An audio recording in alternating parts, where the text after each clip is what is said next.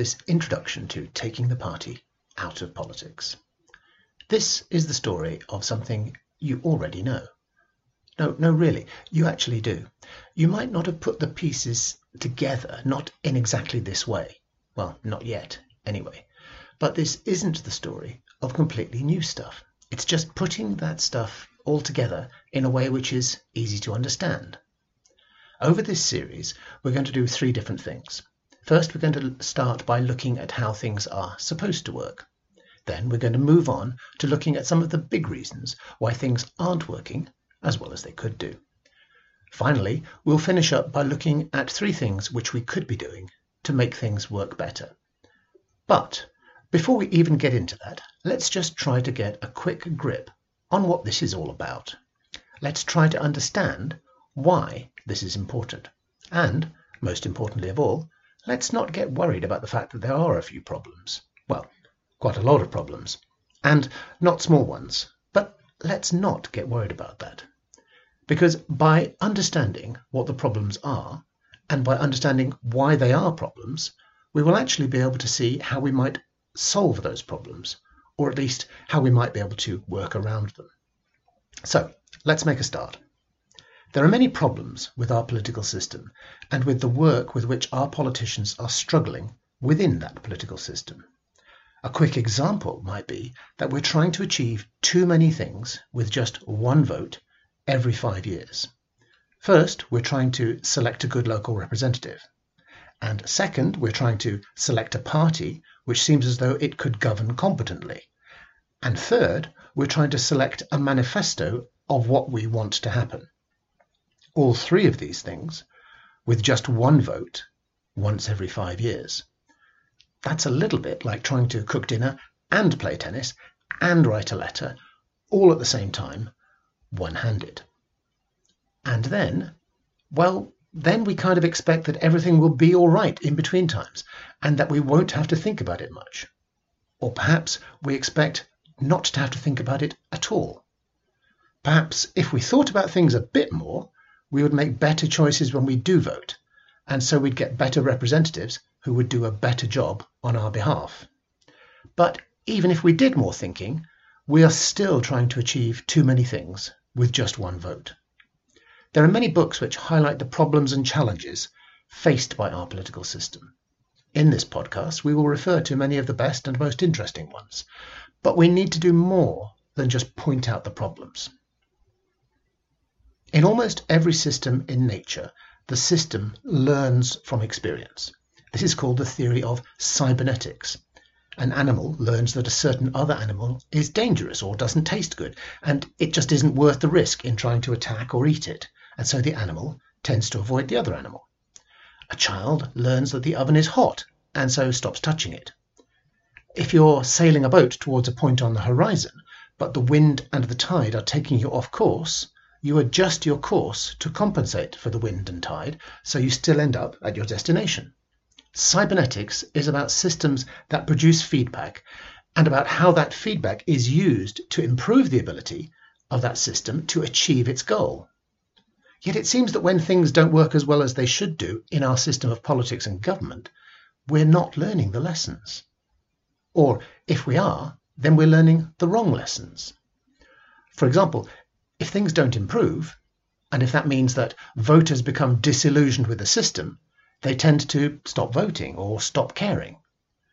Or, let's take another example. If the system encourages a certain unhelpful type of behaviour on the part of our elected politicians, or perhaps even encourages only a certain type of person to even try to get elected, then we blame the politicians, rather than to ask ourselves the question whether the system could be improved. That's just not good enough. If you're the sailor on the boat, you don't just give up on where you needed to get to and allow yourself to sail to wherever the wind and tide happen to be taking you. So when it comes to the systems which are organising the way our country works, why do we just put up with systems which aren't working? Improvements to the system, or to the ways in which we use the existing system, actually could make the system work better on our behalf.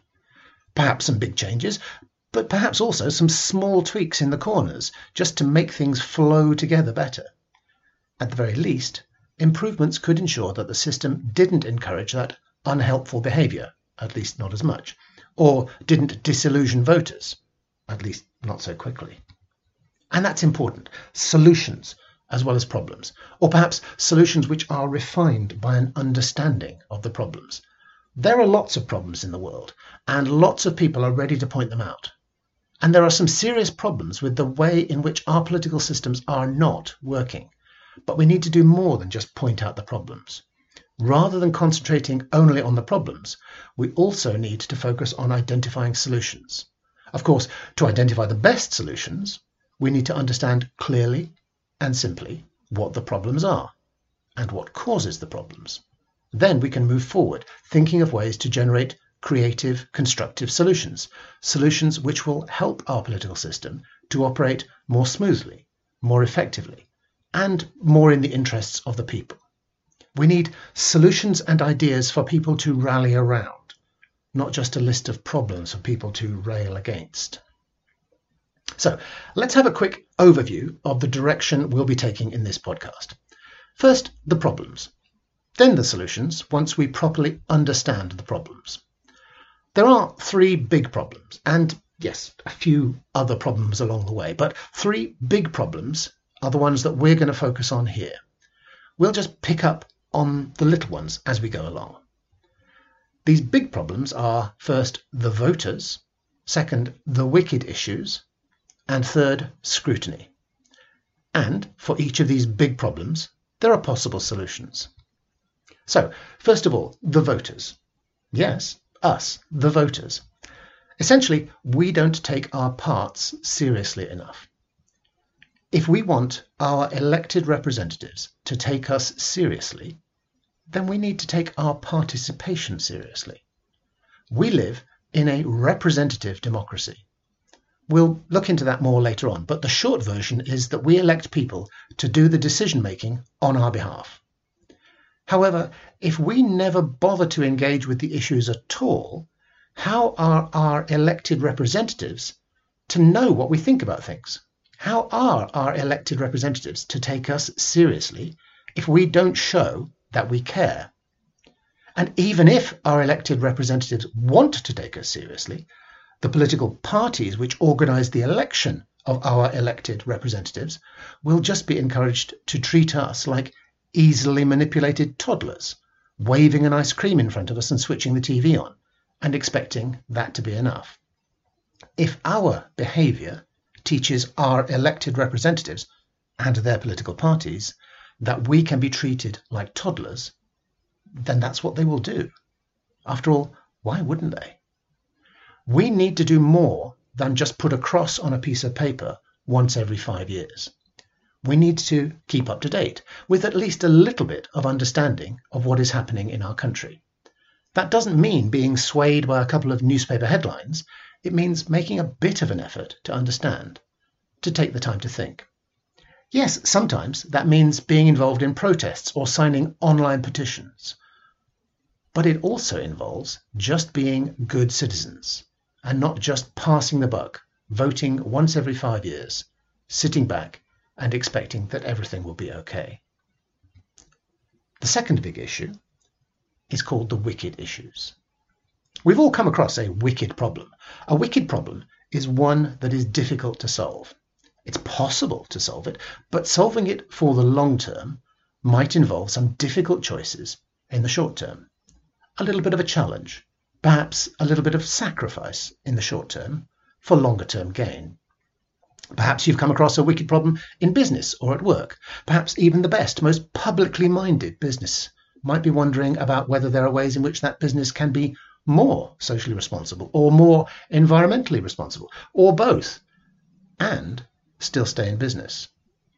Perhaps you've come across a wicked problem in your personal life, perhaps wondering about the right balance of something, whether that's calories or socializing. It would be nice and easy to stay on the sofa, to watch another episode of your box set and to have another chocolate biscuit. And it might be cold outside. But if your goal is to get fit, then do you take the easy option now, or do you face something you don't like the thought of now? in return for feeling better about yourself, but also in return for actually being healthier in the future. In politics, a wicked problem is referred to as a wicked issue. The wicked issues are the things which are really important, but which don't get dealt with. Climate change, care for the elderly, saving for our retirement. Some of us might be getting a bit better at saving for our retirements, but there are plenty of other things which we still aren't dealing with properly. The wicked issues don't get dealt with because the short-term challenges are things which our elected representatives believe will mean that they won't get re-elected. If you're trying to diet and you're thinking about the pizza in the fridge, then the person who tells you that you can't have that pizza is not going to be your favourite person in the world at that moment. Perhaps later, when the diet has worked, but not at the time.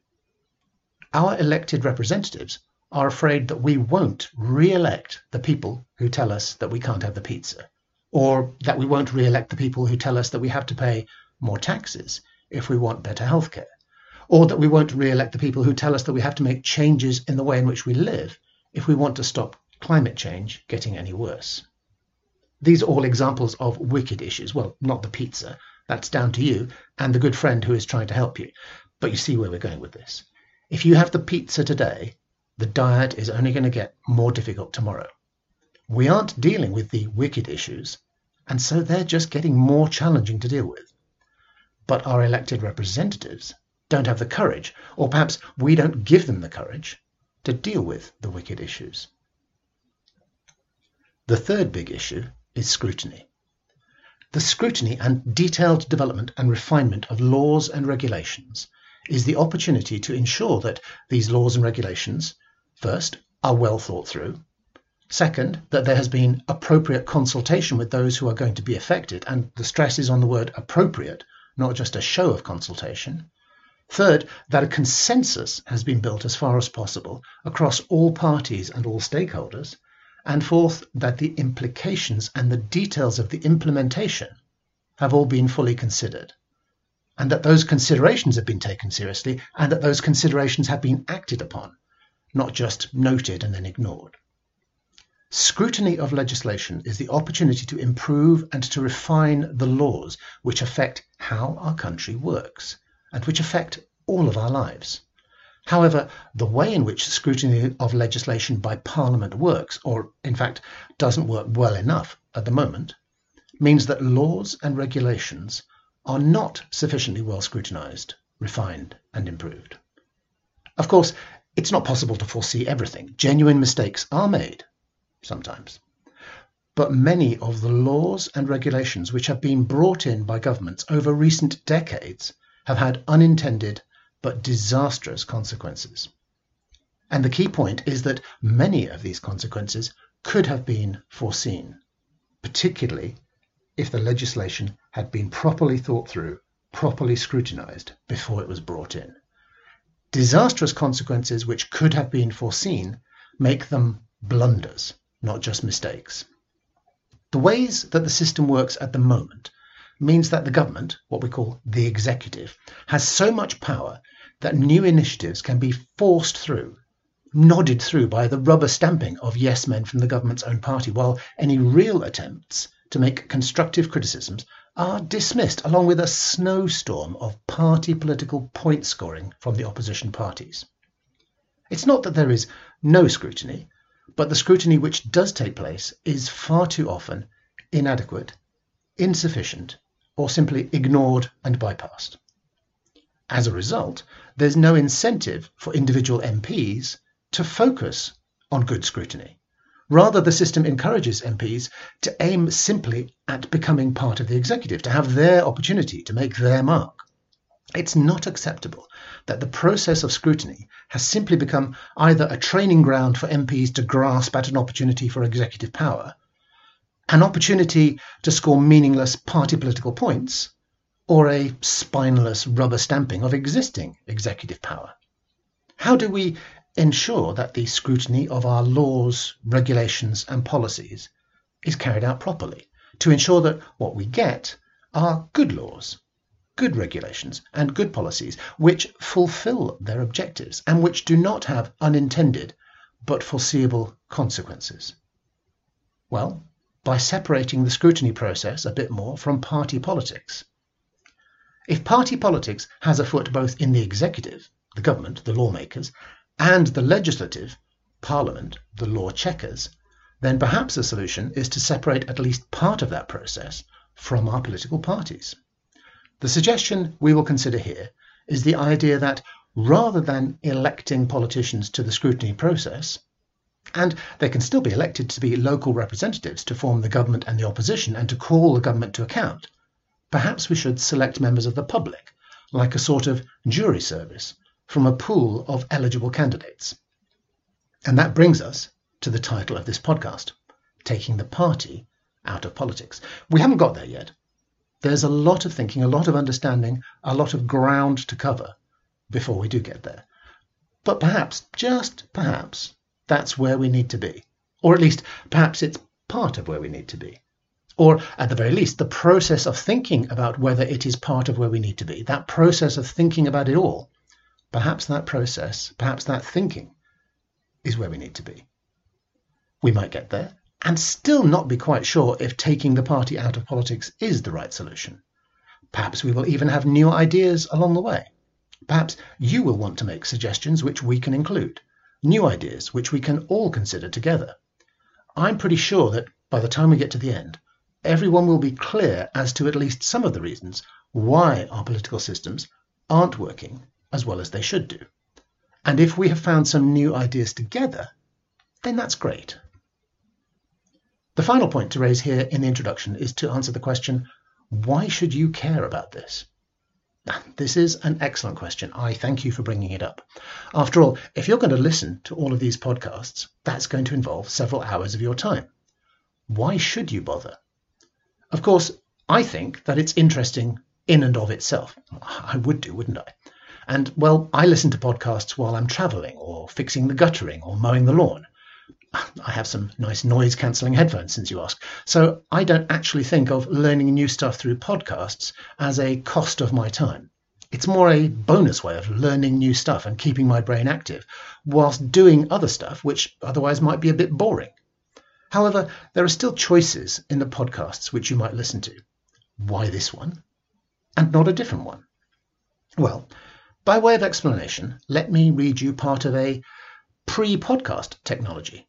It's the introduction to a book, and the book is called Books, A Living History. Yes, it's a book about books, but it's also about reading books, because it's really about information and understanding. So this is the quote.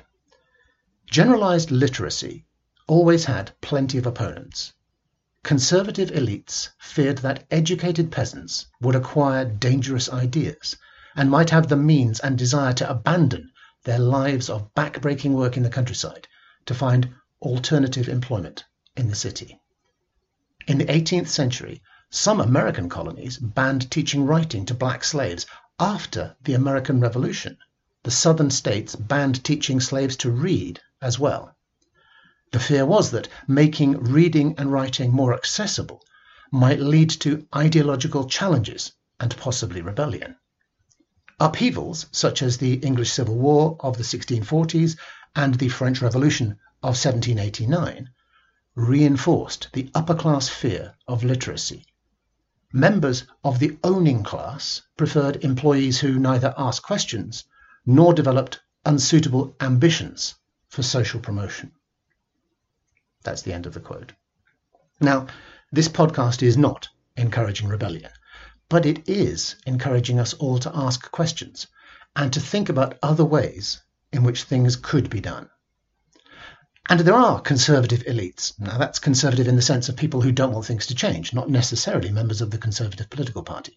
There are conservative elites who might want to resist changing things.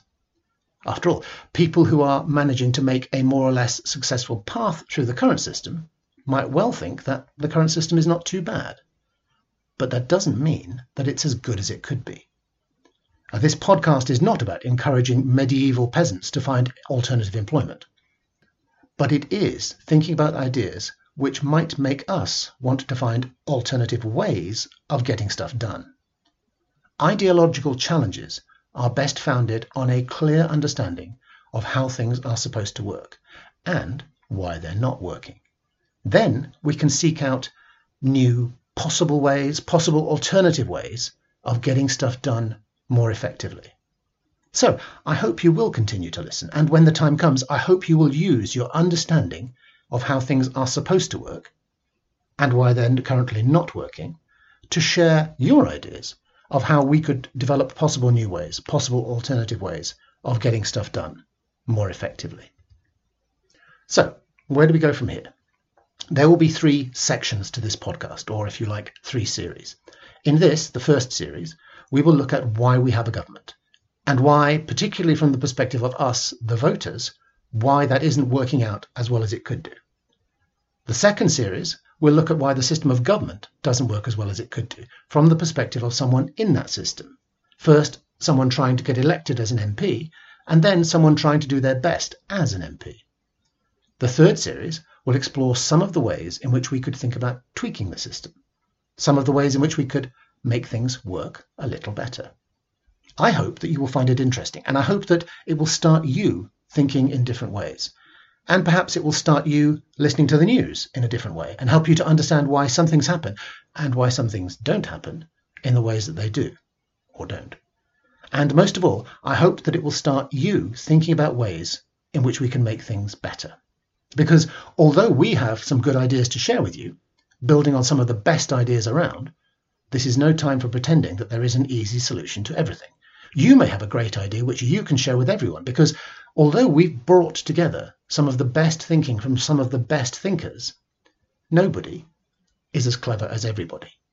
The collective thinking of all of us together has the potential to be even more powerful than the best thinking of any individual, especially if that collective thinking is informed by a proper understanding of what the problems are.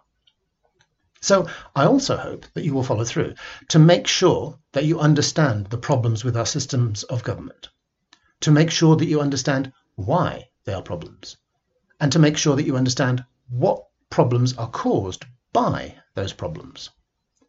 And then, building on that understanding, we can all find some causes to rally around, some new ideas and some of the best old ideas to rally around, not just pointing at problems in order to rail against them.